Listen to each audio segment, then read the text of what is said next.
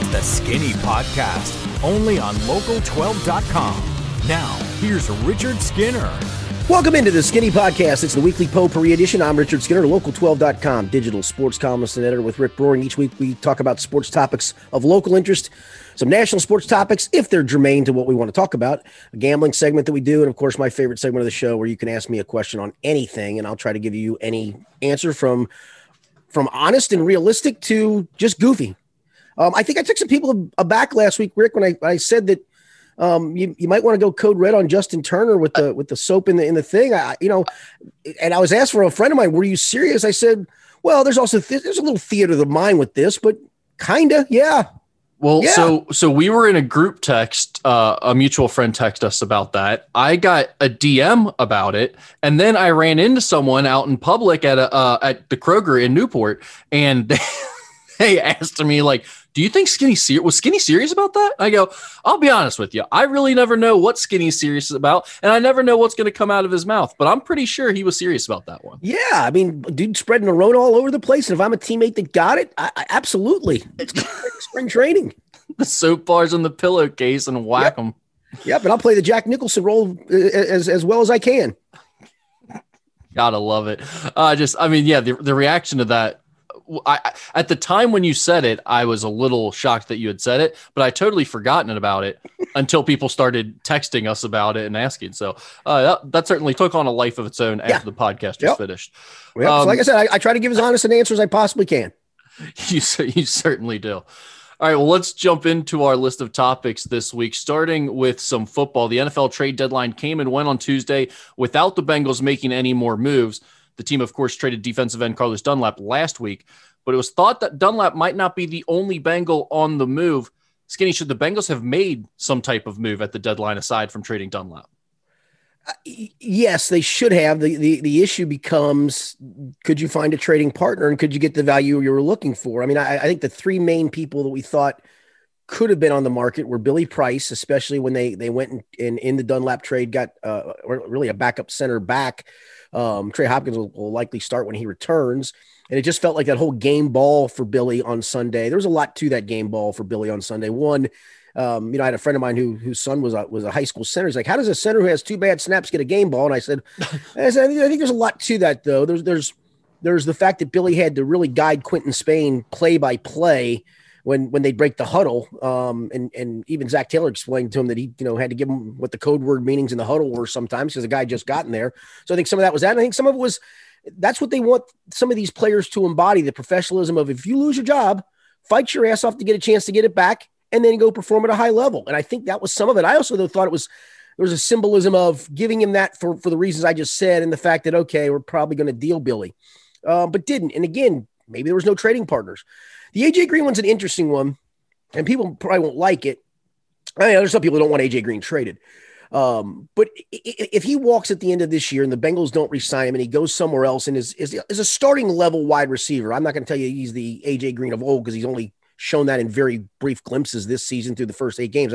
I don't have a lot of expectation for him to suddenly put up huge numbers in the second half, but I think there's twofold to it. If he does go to another team and starts, they're going to get a compensatory pick for that third, fourth round. And if you were going to deal him now and you weren't getting anything better than that, then what's the point? I mean, honestly, you could argue that, you could use that pick this year or the 2021 draft rather than 2022 when the compensatory pick would come towards you. But really, if you weren't getting anything of value that you thought you could get compensation wise for a draft pick, if you let him walk, then you just don't make that deal. I think the other thing too is, Rick, and I don't always believe in this, and football's different. I think they really believe that they can win some games in the second half to start building momentum for next year. And truth be told, I'll bet you if you pinned them to the wall, I think some of them would say, we still think we got a chance to make the playoffs, and right or wrong. And that's just how people, football players and coaches feel. They never feel like they're out of it. They're never, you always hear the term tanking. There ain't no players tanking. Players are never tanking. Hell, coaches probably aren't tanking. Now, front offices may tank by not giving you players good enough to win games, but it's a weird league. That's why, you've heard this talk of maybe you ought to bench Joe Burrow in this. No, that's not how people look at this. You're not going to put Joe Burrow in a bubble. It's just, I understand people's thoughts, but I just got to be clear that sometimes there's reasons why. And then John Ross, Look, I'm one that said if you're not going to play him again, and you're probably not, then if somebody had offered you anything for him, then take it. Again, maybe there were no offers whatsoever at all. And if not, okay, well, just keep him on a roster. If we get a couple guys dinged up, he's in the system, and maybe he learns from Billy Price of shut your mouth, work at your craft. You get an opportunity, go play. Auden Tate earlier in the year didn't play in week 2 against Cleveland. His agent voiced his displeasure. Auden never did. In fact, we talked to Brian Callahan, the offensive coordinator, on Monday, and he made a point of didn't see anything different from Auden. He came to work, worked hard every day. It just happened he was the odd man out that night, and worked his way back into getting a chance. And what happens this past Sunday when he gets a chance? 7 catches for 65 yards, 3 or 4 really big catches in that game. And I think that's what they're trying to get some of these other guys to buy into, like the John Rosses of the world. So, I'm a little surprised, but at the same time, I get it. And as you saw around the league, Rick, there just wasn't much activity whatsoever. A backup wide receiver traded from one team. I think a cornerback was traded. I mean, there just wasn't a lot of activity. There's a couple of linebackers dealt earlier in the week on Monday and over the weekend, but really there wasn't a lot of activity across the league. Yeah, the only. And he hasn't been playing well. He was good at one point. Was the Jets linebacker that they got rid of? Avery Williamson coming off the ACL injury last year. He's been struggling, but that is for him that's a huge move. Obviously, going from the worst team in football to a competitive franchise. Yeah, maybe the best. Yeah. Yeah, exactly. I think the only one I was surprised a little bit about is John Ross, because the reality of the NFL is trades just aren't typically made in season. And certainly with this franchise, we know that's not usually the case. So I wasn't anticipating any type of deal that was going to move the needle. But with John Ross, it just seems like there was nothing to be gained by holding on to him. And again, I don't think they were going to get much in return. Really, probably a 6th or 7th round pick was all I was expecting. So I guess I'm kind of just left to believe that the Bengals literally got no offers for John Ross. No, I think that's probably right. And they weren't that too interested in being that proactive and shipping him away, maybe. So everyone else, the AJ Green thing, I think you can make sense of. The Billy Price thing, you can definitely make sense of with all the issues this offensive line has had. And whether he played all that well or not, he was part of that line that did a good job on Sunday and got a win. So I think you can make sense of him sticking around. But the John Ross one, I don't think there's any upside for the Bengals or him being on the roster the rest of this season. But yeah, I think the only thing, Rick, would be is if you had a couple of injuries at the position that he at least has been in the system, and maybe if he can learn a lesson from Billy Price and from others that have lost their Auden Tates and see how that really works. If you just continue to work hard at your craft and come to, as Zach Keller said a couple of weeks ago, fight for your job every day, that if he gets an opportunity, maybe he makes the most of it. But listen, I'm not going to get up in arms of them not dealing John Ross. I just, right. It's not that big of a deal either way. Right, it's just a little surprising that there wasn't something done there. Yep. Agreed. Especially with him being vocal in the locker room now too. So. Yes, correct. All right, Skinny, through 8 weeks of NFL action, Bengals quarterback Joe Burrow is the highest graded signal caller in the AFC North, according to Pro Football Focus. According to their grading scale, which I don't know how much that means to you. He is graded out at 77.4, with Lamar Jackson second at 74.9. Ben Roethlisberger is next at 73.4, and Baker Mayfield comes in last at 67.5. Of course, there's been all types of other accolades throughout the week, and people heaping praise upon Burrow for his performance this past Sunday, and not just this past Sunday, but the whole season. So my question for you is this: if you could one-on-one swap Joe Burrow for any quarterback or maybe even player in the NFL at this point, with no salary caps, no logic, no other players or draft picks come into play here, just a 1-for-1 swap straight up, how many quarterbacks are you actually taking over Joe Burrow right now in the NFL? Right. Okay. And I mean, not just for this season, but I mean, like overall, if you're going to keep him going forward. I got you. No. Mahomes, obviously. I think I probably would trade for Russell Wilson, but I'm still pretty comfortable with Burrow. I mean, it wouldn't be one that I'd feel, I wouldn't feel great about that deal, but I still think Russell's a bigger playmaker and has to do more, at this point, and has done more at this point and still has more in the tank. Maybe Aaron Rodgers, maybe, but if we're moving forward, how much more does he have in the tank? And while Brady, I think, is probably outplaying him, I'm not going to deal him for Brady at this point. If again we're looking towards the future, I mean, if we're doing this with an eye on now and the future, then the answer there would be no. Am I missing anybody? I don't think I am I? No, I mean, my take on it would be the only two I'm saying yes to are Patrick Mahomes and Russell Wilson. Those are the only two yeses you're getting from me, I think. The other two that it depends on how you feel about them. I could see a reasonable argument for people saying Lamar Jackson or Deshaun Watson. See, to me, I've always held the jury out on Lamar, and I've kind of then, I never thought Lamar would become what he became last year, and tip of the cap to him for doing it. But I think he's been hurt, and that's taken away from the run game. And when you've taken that run game away from him being able to run, teams are starting to make him a pocket passer. Wasn't very good this past Sunday. I mean, if you look at some of the big games they've played, he got destroyed by Kansas City, played awful Sunday against Pittsburgh, wasn't very good against the Bengals. And again, I do believe, in my opinion, some of it is injury related that takes the run game away. But that's been my point with Lamar all along. I don't think he's a great pure passer.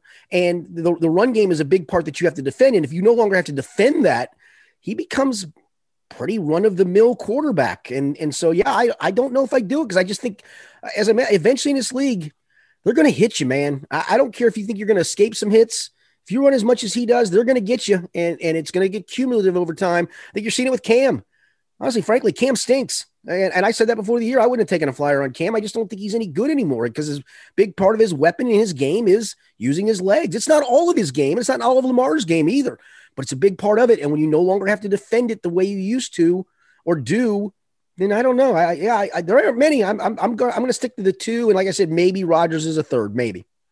Yeah. And again, the only two I'm saying yes to are Mahomes and Wilson, but I'm listening to if someone wants to tell me this is why I would take Lamar Jackson over a rookie Joe Burrow right now, because Lamar Jackson has won an MVP and he's a very unique player that can, maybe take a team that doesn't have a lot around him and give them a dynamic element. Okay. I can hear an argument for that. And I don't think you're an idiot. To be honest with you, I think Rodgers, Brady, Breeze, Ryan, Roethlisberger, all those guys I would say no to just because they're too old at this point. Right. Like, I'm not taking them at the end of their career, and Rodgers doing whatever he's doing. I don't know if he's just disgruntled with what the Packers have done in the draft. He has no receivers other than Devontae Adams. He's got a bunch of schmoes. Yeah, and I would be totally pissed off with the way they drafted this year if I were him, but he just doesn't even seem to be all that locked in at this point.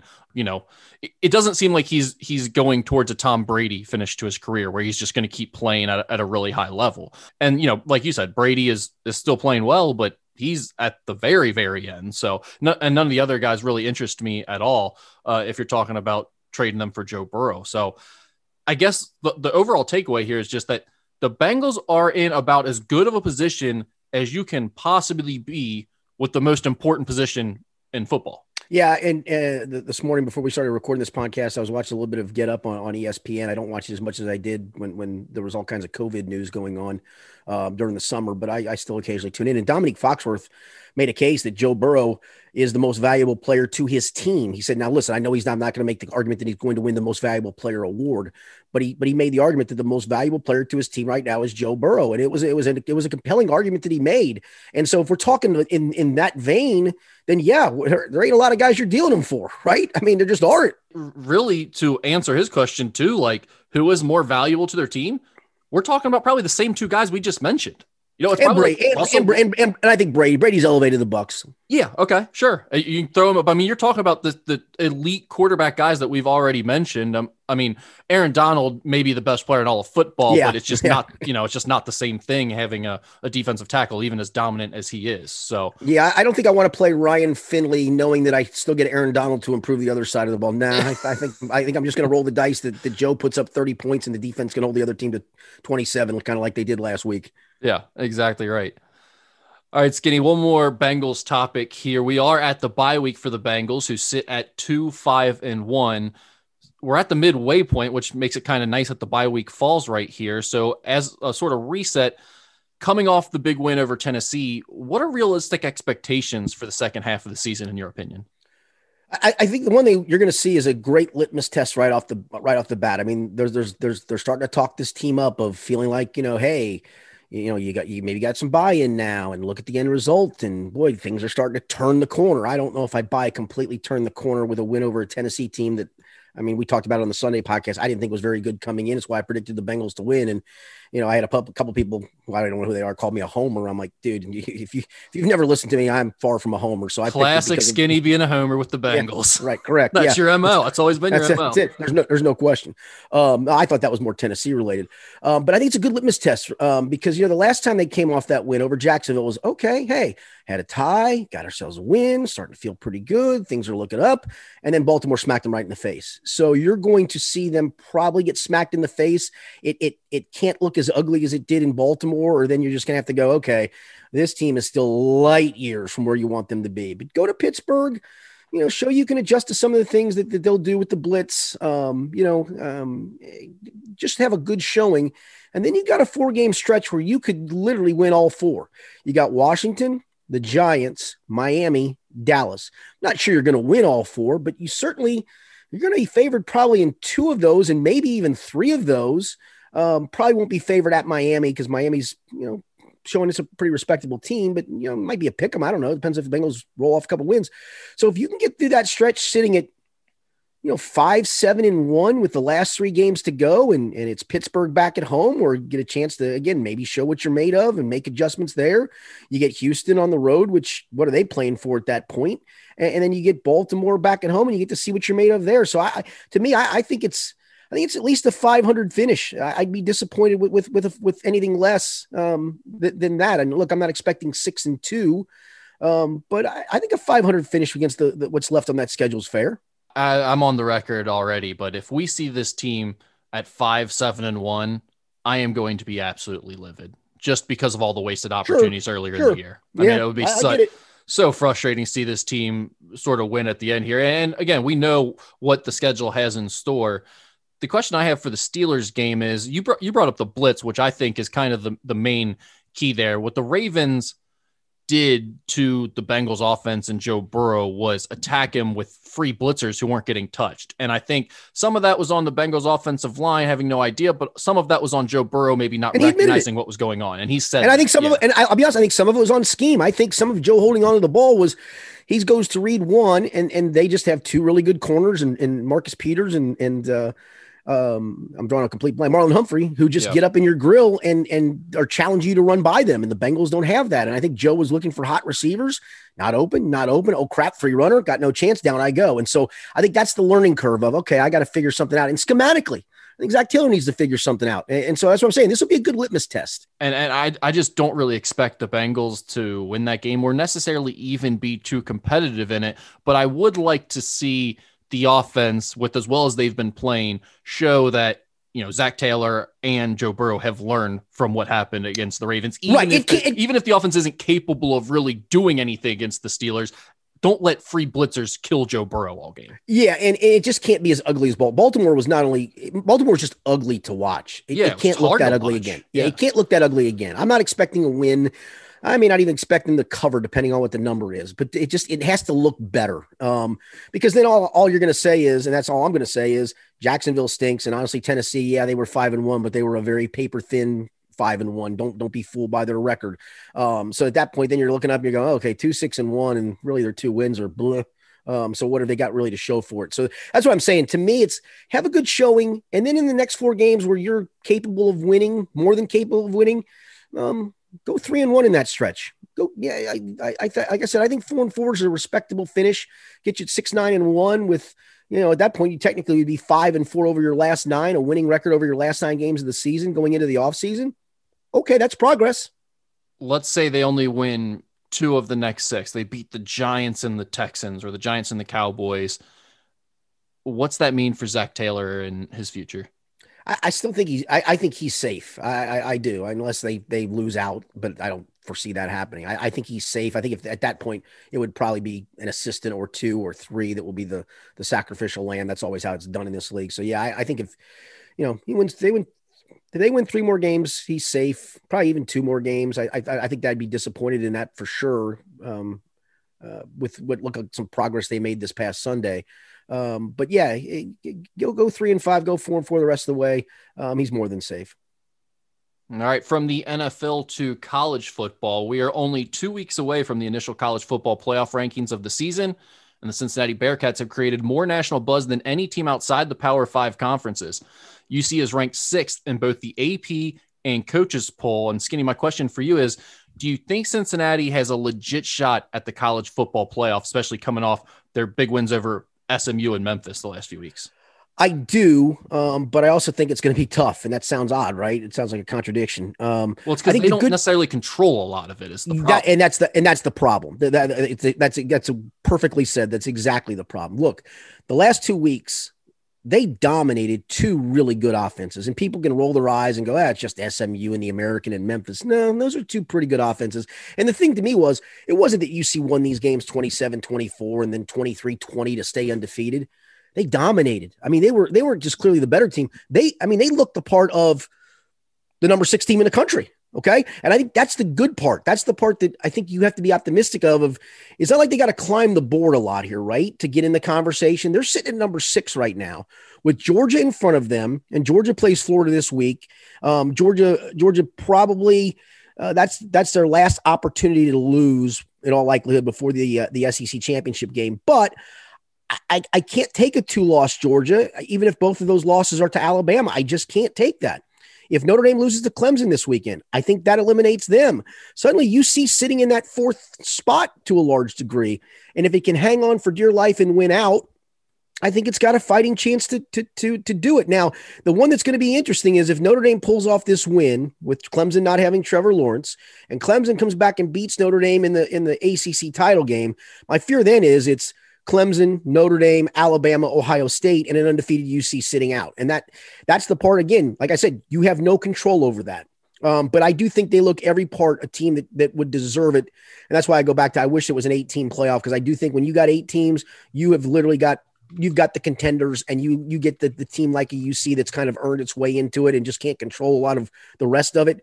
And that'll be disappointing if that's how it turns out, because the argument for Clemson is going to be, well, yeah, we beat Notre Dame with our best guy. We barely lost without our best guy. Notre Dame's argument is, well, we beat Clemson, and yeah, they beat us. So who's better? We both deserve to be in. That's my fear. That would be my fear right there.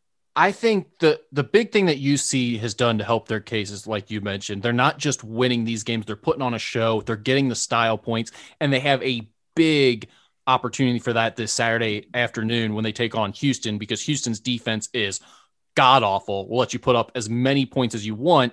And they moved that game from to ABC. Yeah, to ABC and Nationals at 3:30. It's a pretty good slate of games this weekend, but not necessarily loaded at 3:30. So people should see UC putting up 40 or 50 points, I would assume, this weekend, which they need to do again. And I think that really does make a difference. That does help them, because, their average margin of victory, I just saw a stat, is greater right now than UCF's was the year where they claimed their fictional national championship.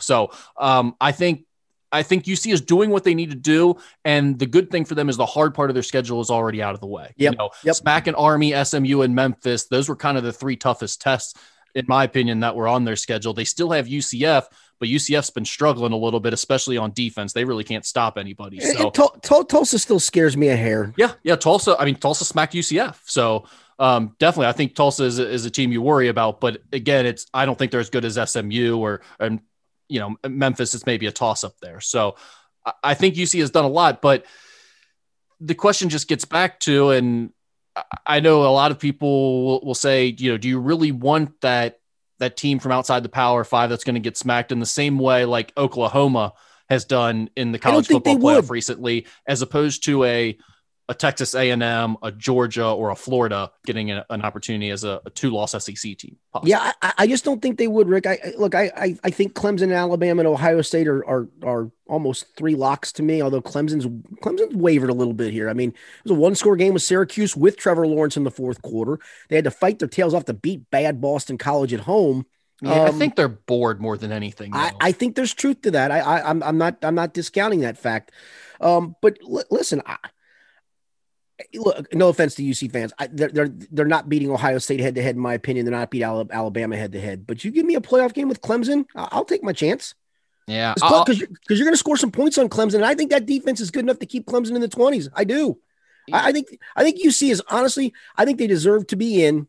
I just fear again that there's so many scenarios where, yes, a 2-loss SEC, or if Georgia runs the table and then beats Alabama in the championship game to give Alabama its lone loss, like we've seen before, then both of them maybe get in. So it's still a tough path. I think, again, the good part is, though, you're not sitting at like 13th or 14th in the rankings. I mean, you're already at number 6. So people have their eyeball on you. And when they do, they're watching you with that eyeball going, this team looks pretty good to me.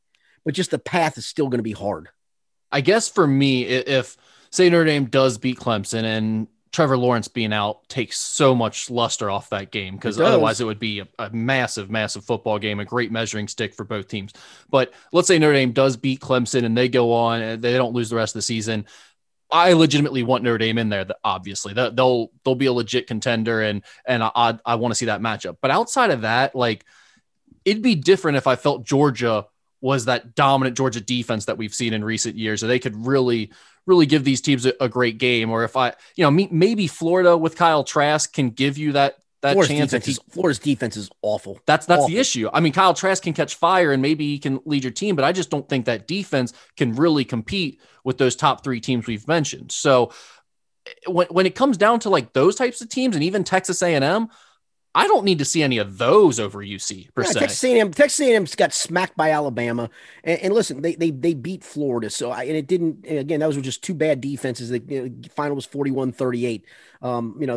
That's more on Florida in my opinion. I mean, the real test for A&M was number 2 Alabama, and they lost 52-24. Night, your chances are done. Yeah, I mean that's the same thing UC would do in my opinion. I mean, like I don't think UC is going to beat OSU or Clemson or Alabama, but at the same time, like, again, Georgia and Florida and Texas A&M, none of those teams to me feel like teams that are getting screwed because they're in the SEC this year. No, good point. And they just happen to be in the same conference as that dominant Alabama team, but they're right there with them neck and neck. To me, they're another level below those teams this year too. So why not just give in this year where we have the uneven schedules and it's the easiest case you can ever make for a non-Power 5 team to get in?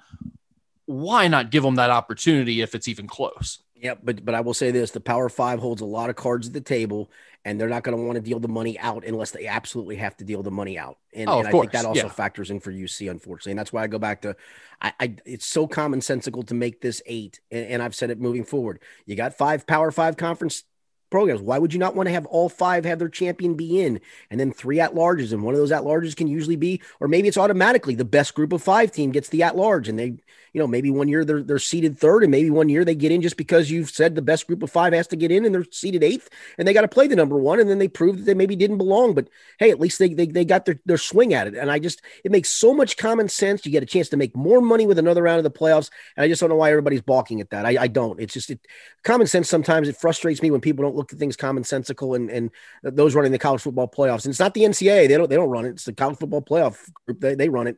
It makes no sense to not expand it to 8. It's just crazy not to. All right, let's jump to our betting segment where I'm just a disaster, an absolute disaster. You did okay this past week. You were 8-6, moves you to 44, 41, and 3 overall on the year. I went 4-10, and that was after starting off 3-1 with the Thursday night game and the UC game. So I just got absolutely obliterated down the stretch this weekend. I'm 36, 51, and 3 overall. Whoa! Hashtag Fade Rick B. Fade Rick B. Yeah, it's coming out. You're hearing it more and more, as they say. So Kentucky and the Bengals are both on bye this week. But you know who is back?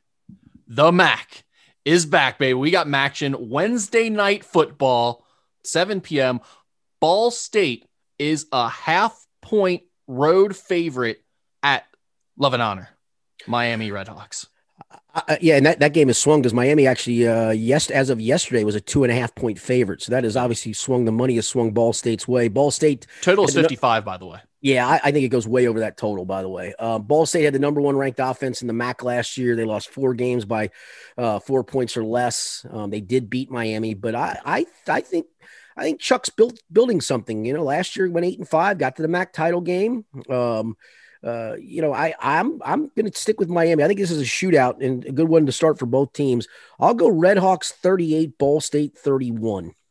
Okay, so we're pretty close on this. Last year, as you know, I faded Miami all season long, every single game. And it worked out okay. It worked out well enough for me. I probably went slightly over 500 on doing that, or around 500. But I need some good karma. I need to change my juju this time around. So I'm not going to antagonize Jed Demusi and his boys. I'm going to go ahead and say Miami 35. They win outright, pull the slight upset over Ball State at home. Ball State 28. So that's Miami in the over. I just for full disclosure, I ended up having a pretty decent weekend. I had closing 2 parlays to the over in the Monday night game at 45 and got a little lucky, but I also then decided to hedge my play on Monday. And I bought the under up to 48.5. And now nobody wants to believe it, that's fine. But I told a couple of buddies of mine, but when I did it, and so my friend called me Tuesday morning, said, "You middled that, didn't you?" I said, "Oh yeah." So you know what? Of course I did. I got myself some action tonight, a little 16 teaser. I took every game in a teaser and took a couple parlays just cause. All right. You got a 6-team teaser going, which I mean, I can't just let that pass up and not talk about it. So who are your 6 teams? What are your picks here on the teaser? I got Miami. I got Eastern Michigan. I took Akron up. I got Ohio. I got Buffalo. And I took Toledo up to plus 30. All right. There you go. I like it. So if you want to play along tonight, Wednesday night action. It's not for much. I put a 20 on it. That's all. Skinny's teaser of the week, playing with some house money here. Yep, exactly. Play with some house money, knowing that, hey, man, I'm going to get involved in the Wednesday night action. Why not? All right. Let's go to Thursday night NFL action, 8:20. We've got Green Bay at San Francisco. The Packers are 5.5-point favorites. The total is 50. Boy, this is a tough one because of all the injury situations going on with the Niners, but then you got the COVID issues in the backfield for the Niners, and you got the Packers rather, yeah. and you know their struggles from last week when they just looked looked disinterested in a division game at home. They look disinterested. They do. And Rodgers is part of that. He is part of that, but every time you want to kick Aaron Rodgers to the curb, he's one of the greatest bounce backers ever. Yep. I think he bounces back in a big way. I just think the injuries have to take their toll on the Niners. I mean, George Kittle's such a weapon at tight end. I mean, they really don't have wide receiver weapons. They have him as a weapon, and Garoppolo's been up and down, but going into the Seattle game this past Sunday, they were kind of the chic peak to pull the upset over the weekend, right? Frisco's playing well, and Seattle's defense stinks, which it does. And they're going to go up there and win a shootout. They did not, and again, injuries. Garoppolo went down, Kittle went down. I think Rodgers bounces back in a big way here. I'm going to take the Packers. I'll go Packers 31-17. Packers in the under. It barely stays under. Well, we are close on this, but the difference is the total here for me. I go Green Bay 31, San Francisco 24. So it's Packers and the over. You mentioned Green Bay bouncing back. They are 6-0 against the spread in their last 6 games following a loss. Yeah, he's just really good at compartmentalizing, putting it behind and moving on to the next. He really is. I mean, yeah, that I think that whole thing of the year when he came up with the RELAX, relax. I think that's just his mantra, man. He just, look, that's one game. We lost. Let's move to the next and try to win it. And he's just really good at that. The other part of that is I got really pissed off at Green Bay because I bet on them last week and they cost me. So I'm trying to avoid the emotional play of picking against them because I've been so bad at this pick 'em. So I'm kind of like doing the opposite here. I'm fading myself in live action. So we'll see how that works. And that never works. Yeah, exactly. San Francisco is going to win by 30 probably. All right, takes us to Saturday's college football, 3:30. We talked about this one. Houston at Cincinnati. The Bearcats are only a 13.5-point favorite. The total is 55.5. I love this line. I'll let you go first. I'm kind of liking this line. My fear is it's going to go up. Is my fear. Yeah, exactly. I would get this as soon as you can because I think it's only going up in UC given more points. I'm going UC 52, Houston 13. I just think this is a total blowout. I think UC can literally score as many points as they want in this one, and their defense will still be good enough to slow down Houston. Yeah, I completely agree. I mean, the 2 best teams that Houston has played is BYU, which I think BYU is good. I don't think they're UC good. They're undefeated, and some of that's schedule related. They're 7-0. They've actually, it's funny, they've played so many games, and some of these teams, Ohio State's played 2 and BYU sitting at 7-0. BYU beat them 43-26. Last week, UCF beats them 44-21. Their 2 wins are over Tulane, which can't stop a soul. They're decent offensively. You can't stop anybody. And Navy, which this is a down Navy team. I think UC, honestly, I think they named their score. I think the only fear would be you've got through, as you mentioned, that really tough part of your schedule and the proverbial letdown. But I don't see it. I think that that defense is never going to let down. And I think Des Ritter's starting to play really well. I almost want to go with the Memphis type score, but I think Houston will. I'll go UC 42-17, and that'll be the third straight game if they do it over 40 points for an offense that we question, and rightfully so. But yeah, I'll go UC 42-17. So for me, it is UC and the over. Yeah, we're both on UC and the over here. And I think the other thing to consider is like UC's total score. We're both saying UC can probably name however many they want to score here. And it's probably dictated by the play calling. But again, this is going to be a game on ABC, nationally televised. They're gonna want to show some style. You're right. I think Luke Fickell will run up the score a little bit if he can. And so that's why I'm going UC 52, a little high scoring game. The highest total they've put up since Austin Peay the first week of the season. Yep. All right, Saturday at 7:30, we've got Rutgers at Ohio State. Ohio State is a 37.5-point favorite. The total is 64.5. Yeah, that 37.5 is too much. I mean, again, Ohio State's not. They're not going to lose this game, obviously. Rutgers was certainly the beneficiary in week 1 against Michigan State when they pulled off the upset of multiple turnovers. I think Michigan State turned it over 7 times. But I think this is a capable enough Rutgers offense, and I'm still, the jury for me is still way out on the Ohio State defense. I think Rutgers puts up 17 in this game, and even if Ohio State puts up 52, which it may, you still ain't covering that number. So I'm going to go with that score. Ohio State 52, Rutgers 17. So Rutgers gets the cover, and it goes over the total of 64 and a hook. That's funny. I am, again, very close to that final score, but the difference matters here. I'm OSU 56, Rutgers 17. So that means OSU will cover the 37.5, and it goes over. You know me, I can't resist the giant line. I mean, those are my favorite to bet. I'm a sucker. It just feels like that the defense just doesn't do it for me yet. The defense is bad, but Ohio State has scored 90 through the first 2 games, and Rutgers gave up 37 to Indiana last week. So I'm noting you. If you give up 37 to Indiana, Ohio State could score 100 against you if they wanted to. And, Ryan Day is a few weeks behind some of the other national powerhouses, so he wants to make sure they're going to be ranked number 1 in the country. So I think again, this is a case where you'll see Ohio State running up the score, and they can probably score as many as they want to against Rutgers.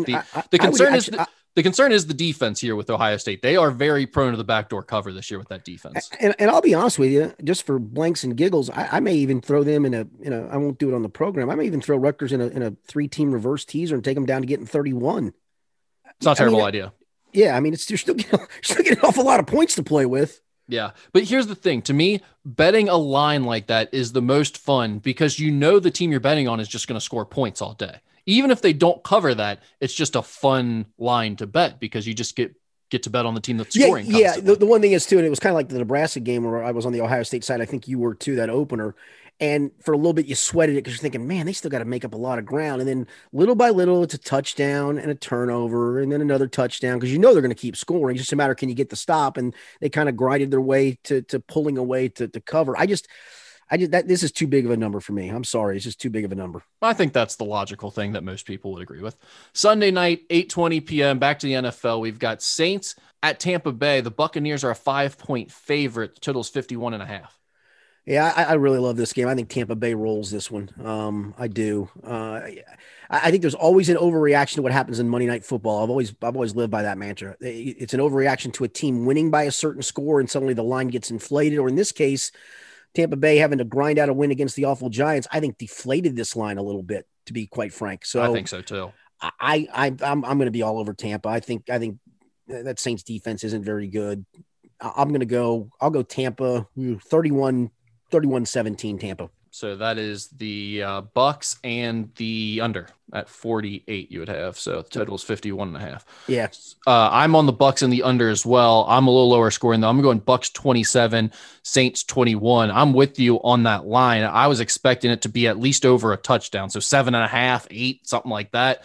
To get it at 5, I feel like is a really good deal. Maybe that line will change as we get closer to the weekend, but the Saints did beat the Buccaneers 34-23 in week 1, but they're 1-5 against the spread in their last 6 games. So yeah. And I think you got that revenge factor as well. I mean, Brady threw a pick 6. Right. They did not play well in that first game. Correct. So, All right, Monday night, 8:15, final game on our slate. We've got the Patriots, who are a 7-point road favorite at the Jets. The total is 42.5. What do you think about this one? Jets are awful. I mean, They are there's awful. certain there are certain teams you don't even look to see who the other team is, and you just play against just because they're bad. You just got to make sure it's not a crazy number. People who took the Chiefs minus 19.5, and I was not one of them. That number just always bugs me when it's that high in the NFL, just because of the anything can happen to keep a team in a game. And they were in it for a while. You sweated it out a little bit, but really not a lot. And they ended up winning 35-9. I think the Patriots win. This is going to be an ugly Monday night game. Please flex some of these teams out. I'll go Patriots 24-10. So Pats in the under. The Jets are their offense is abysmal. Yeah, we're right about the same spot on this game. I went 24-14 Patriots in this one. I mean, dude, here are the Jets scoring since they put up 28 in week 4 against the Broncos in a 37-28 loss. This is their last 4 games offensively. And I don't even know if this is all offense. Probably the defense set them up for half of this crap. 10-0, 10-9. 29 games in the last 4 combined. And then they got the Broncos with the 28. And before that, they'd scored 7, 13, 17. No, thank you. Yeah. Give me the Pats in the under. Yeah, Patriots lost 4 straight after that 2-1 start. But the thing about that is Bill Belichick isn't going to lose 5 straight with the Jets being the next game. That's correct. There's just zero chance that's going to happen. And with it only being 7-point spread, if it was more than a touchdown, I'd be iffy on this because that Patriots defense gets questionable. But again, the Jets offense, terrible. The fact that it's only 7 points, I feel pretty good about the Patriots in this one. I think it's going to be a no-nonsense game plan from the Patriots. Cam Newton might have 3 or 4 more concussions after this one is over because they're probably just going to hang him out to dry. They really don't care anymore at this point. But I don't see the Patriots losing that one. So last thing on the card, give me your teaser of the week or bet of the week, whatever you have for us. Yeah, it won't be the Max one. The Max one for me is just so I have interest in Wednesday night football. Yeah, that's just a little nonsense. That's just exactly. I'm just doing it for fun and playing with somebody else's money. I'm going to get a 4-teamer for you here on Sunday in the NFL. I'm going to take the Chiefs down from 10.5. I'm going to use a 6-teamer here or 6-point one here. Chiefs down to 10 from 10.5 to 4.5 against the Panthers at home. They just roll people at home. It doesn't matter who the opponent is. I'm going to take the Cardinals. They're laying 5 at home against Miami. Miami didn't do anything offensively in Tua's debut. It was all Rams buffoonery and some special teams thing, a punt return for a touchdown for the Dolphins. I think the Cardinals are sitting at 5-2 and more than capable of beating the Dolphins at home. All I need is the outright win. And so I'm buying it down to actually the Cardinals getting a point, but basically they're gonna have to win the game. I'm gonna take the Bucks down to literally basically a pick 'em. They're 5.5. I'll take the 6 down to a pick 'em. And I'm gonna take the Patriots down to 1 on Monday night from 7-1. So there's my 4-teamer. Patriots down to 1. Buccaneers basically to pick them, Cardinals getting 1, and Kansas City down to 4.5. That's an odd number, I know. I just don't think you're going to have to sweat it with the Chiefs. I think they're going to roll the Panthers. All right. Well, you're always the NFL guy. I always like the college board better. And this week, Saturday slate of games is great. I love. We get the noon kickoff, which is technically a 9 a.m. kickoff for one of the Pac-12 games. Yeah, they're back in action. Yeah, Pac-12 is back. Marvin Lewis is back. Marvin Lewis is calling plays on the defensive side of the ball again. It's going to be a good weekend, but there's a lot of games I like, and I'm not even going to go teaser this time. I'm just going straight up parlay here. Love it. I'm going Army -6 over Air Force at home.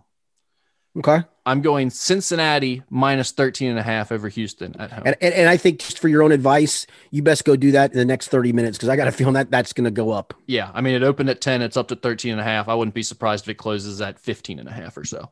And then the final game I want to throw in there is North Carolina. They are on the road, but this North Carolina team is not bad. They've kind of already had their slip-up game. They're good. Yeah, offensively, they're really good. Yeah, they had their slip-up game already, too, a few weeks ago. So I like North Carolina -10.5 there as well. So that's Army -8 over Air Force, Cincinnati -10 over Houston, both of those teams at home. The North Carolina -10 on the road at Duke. Straight up parlay. I like it. Okay. Now it's time for our favorite segment of the podcast, hashtag Ask Skinny Anything, where you ask Richard Skinner your questions. And we'll start off with a sports-related question, as we typically do on here. Who is the worst coach in Cincinnati sports history, Skinny? Okay. The worst coach in Cincinnati sports history. I'm going to put a couple in there, and God rest his soul. Tony Yates is in that mix. I saw someone tweet that. Someone tweeted that at us. You got to put Dave Shula in the mix. You got to put Dick LeBeau in the mix. Although Dick, I think, gets a pass because he was a really good defensive coordinator. That's the thing. He has a history of like being a respected coach. Yes. And you can just be like, the Bengals were at fault here. Yeah. And I don't think he was ever a head coach. When he left here, he went and had another successful run in Pittsburgh as a defensive coordinator. I can't put Dick in there just because of what he did as a head coach. I guess for me, it's going to be between David Shula, who was so far in above his head. It was silly. And I'll have to go put the late Tony Yates in there. And I hate to do that. Just passing away. And he was a nice man. I really always enjoyed talking to Tony. He just wasn't a very good coach. Who you got? Dave Shula's record as the head coach of the Bengals was 19-54. Does that sound right? 19-52. 52. I shorted him 2 losses. My bad. Yeah. Respect the Shula, please. Yeah. I've got a good one for you that I don't think you would have ever thought of. Okay. It's even worse than that. How about one Ron Jans? FC Ron Cincinnati. Jans is a great one. That's a great call. Who went 1-5-4 before being fired for being a giant racist in the locker room with his players. And he always came off as just that crazy drunk uncle, right? That would say anything. Uncle Ron. Uncle Ron's coming over. Oh God, not Uncle Ron again. Yeah, Uncle Ron is here. I think Ron Jans is the worst coach in Cincinnati sports That's history. a good one. You know what? I'm glad you thought of that one because that is actually appropriate. That guy was a goof and a clown. I have no idea. I don't how even that follow came to soccer. Yeah, no, it's great. That's a great one, Rick. I love it. I couldn't remember his name either. I had to Google it earlier this morning when I saw this question come across. I said, "Who was that jackwad that lost every game he coached?" I thought he was winless, but he actually won one. Yeah, congratulations for that one win, Ron. Yeah. Him tying 4 made me concerned that might be better than what Shula did. So I had to check Shula's record. Ron had as many racist comments as wins, right? At least that we know public racist comments as wins. Public. It sounds like he had plenty more inside the locker locker room. Well, good point. Yeah. So what coach had more racist comments than wins? Yeah. I mean, Marge Schott would have, she at least won games. You know? Exactly. Right. All right. If you had to listen to one Christmas song before every meal for a year, what would it be? Jingle Bells. I can live with Jingle Bells. Any specific rendition? Kind of the speedier version. I don't even know who sings it, to be honest with you. It's the Jingle one that's Bells, like Jingle Bells, Jingle all the way, hey, hey. It's kind of a jazzier version. My mom used to listen to one that it was a lady and it was like Jingle Bell, Jingle Bell, Jingle. Oh, yeah. Who did that one? I think it's Ella Fitzgerald did that one. You might want to Google it. I believe Ella Fitzgerald did that. Ella Fitzgerald was the queen of scat. Man, she could sing it. I'm going Run Rudolph Run by Chuck Berry. I like Run Rudolph Run because that doesn't really sound like a Christmas carol. It's short. No, I'm with you. It's good. That's a good call. It's got a little pace to it for sure. A little guitar. I think under 3 minutes here is the key. If you get it under 3 minutes, you'll be fine. You just don't want a long, slow one. Yeah, you don't want Baby It's Cold Outside. It's a great song. White Christmas is a great song, but it's got to be a little bit upbeat. The Ella Fitzgerald version of Jingle Bells is pretty good. That was a good call. Or what about the Christmas shoes one? Just make your significant other and your daughters cry every time before you have a meal. Yeah. That'd be nice. Yeah. That's a lot of fun. Yeah. No, thank you. What do you own that a lot of people comment on, i.e. car, watch, shirt, whatever? Let me think. I'm not a big car guy. I got a 2013 Camry that I'm rolling with till it dies. Baller. You know me. I'm just not I'm not a clothes guy. I'm a 3/4 zip guy in sweatpants in the winter, and I'm summertime short pants and a golf shirt in the summer. Don't wear a watch. I've got a couple of watches. I don't wear one because I'm like a lot of people. You got the time on your phone, right? And I know people wear watches for style.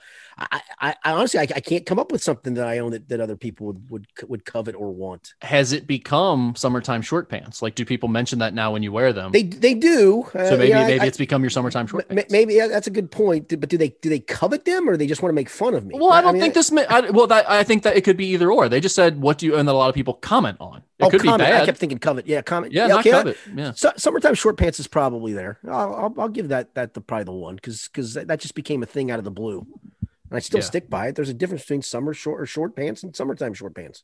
There just are. These are more slacky. In fact, right now I'm sitting in a pair of long basketball shorts, Beachwood basketball shorts. But if the weather holds up as this week goes on, there's going to be a time this weekend I'm going to have to break out the summertime short pants, the dressy, slacky short pants. It's going to be in the 70s. I know it. Those are called khaki shorts, just for the record. I still stand by that. My guy, Dan, that I did my Xavier podcast with, he didn't make this up. It came from something he was listening to, but he made the differentiation one time between hard pants and soft pants. Like if they have a button and a zipper, they're hard pants, like jeans or khakis or whatever. If they're, just a waistband, they're soft pants, which I like that. I like hard pants and soft pants.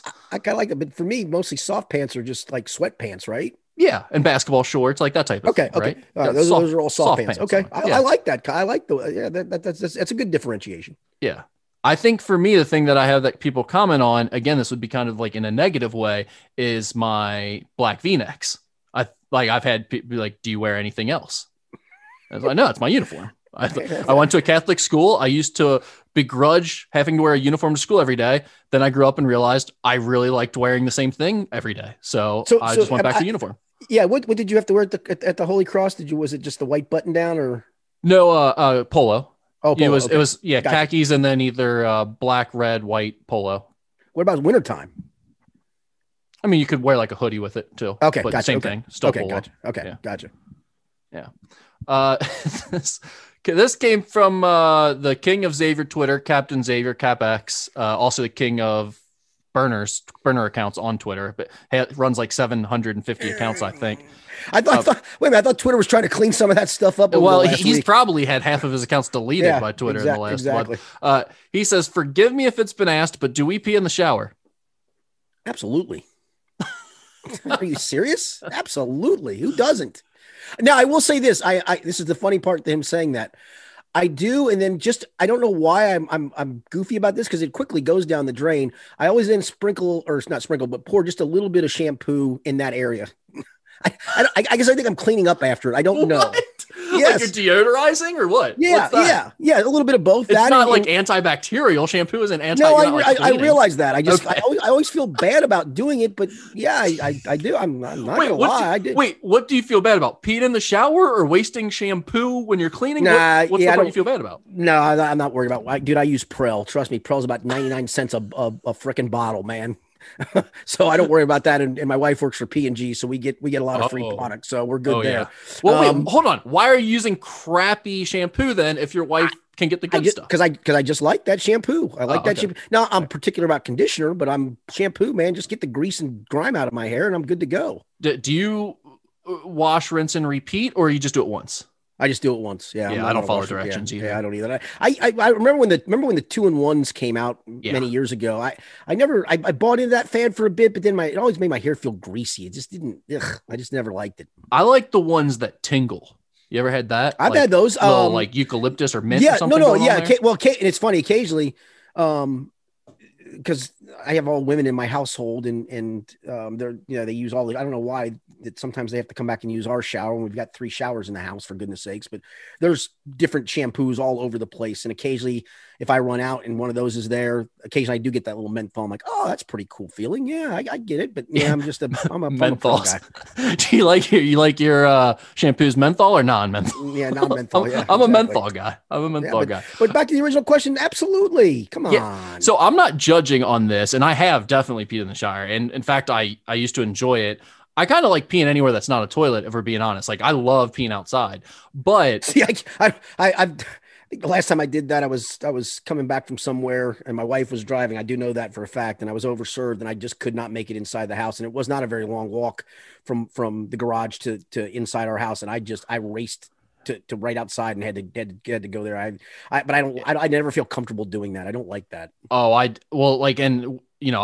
At my house in Erlanger, I had plenty of space, no neighbors. I could pee wherever I wanted. I mean, you've been there. There's, no one could see me where I could be in my front yard and it wouldn't matter. I'm off the end of a subdivision. Now it's like, houses all around. So I can't do it nearly as much. So I do miss peeing outside a lot, but I have quit peeing in the shower. I do not do that anymore. Kind of miss it if we're being honest. But here's the thing. I like shower mats now. I'd never had a shower mat.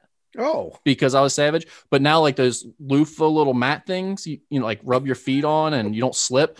Those are nice. And I don't want that to get pee on it. So that's a good call. That's yeah. fair. So I don't want to be like yellow stained. I feel like that'd be a dead giveaway. Yeah. Going outside. I'll tell a quick story. It's my friend of mine, growing up, I was probably I guess 12 or 13. And we used to go to what is now Boone Links Golf Club. It was a country club then that he belonged to.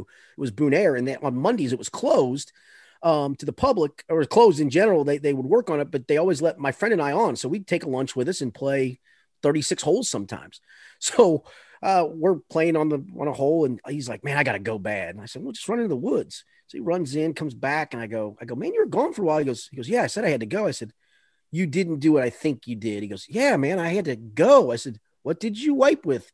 Leaves? And I thought, oh no, man. At that point, I'm leaving the course and finding a restroom. I ain't going in the woods. That's honestly an insane move. And honestly, even more insane is that he then came back out and played with you and walked around sweating and sitting on the cart and everything. Like, that's gross. What do you do? Throw away those clothes afterwards? There was no way you cleaned up well enough. Dude, there was no cart. We were 13 years old walking that bad boy. Oh, you were 13 years old. I'm sorry. I forgot about that part. Yeah.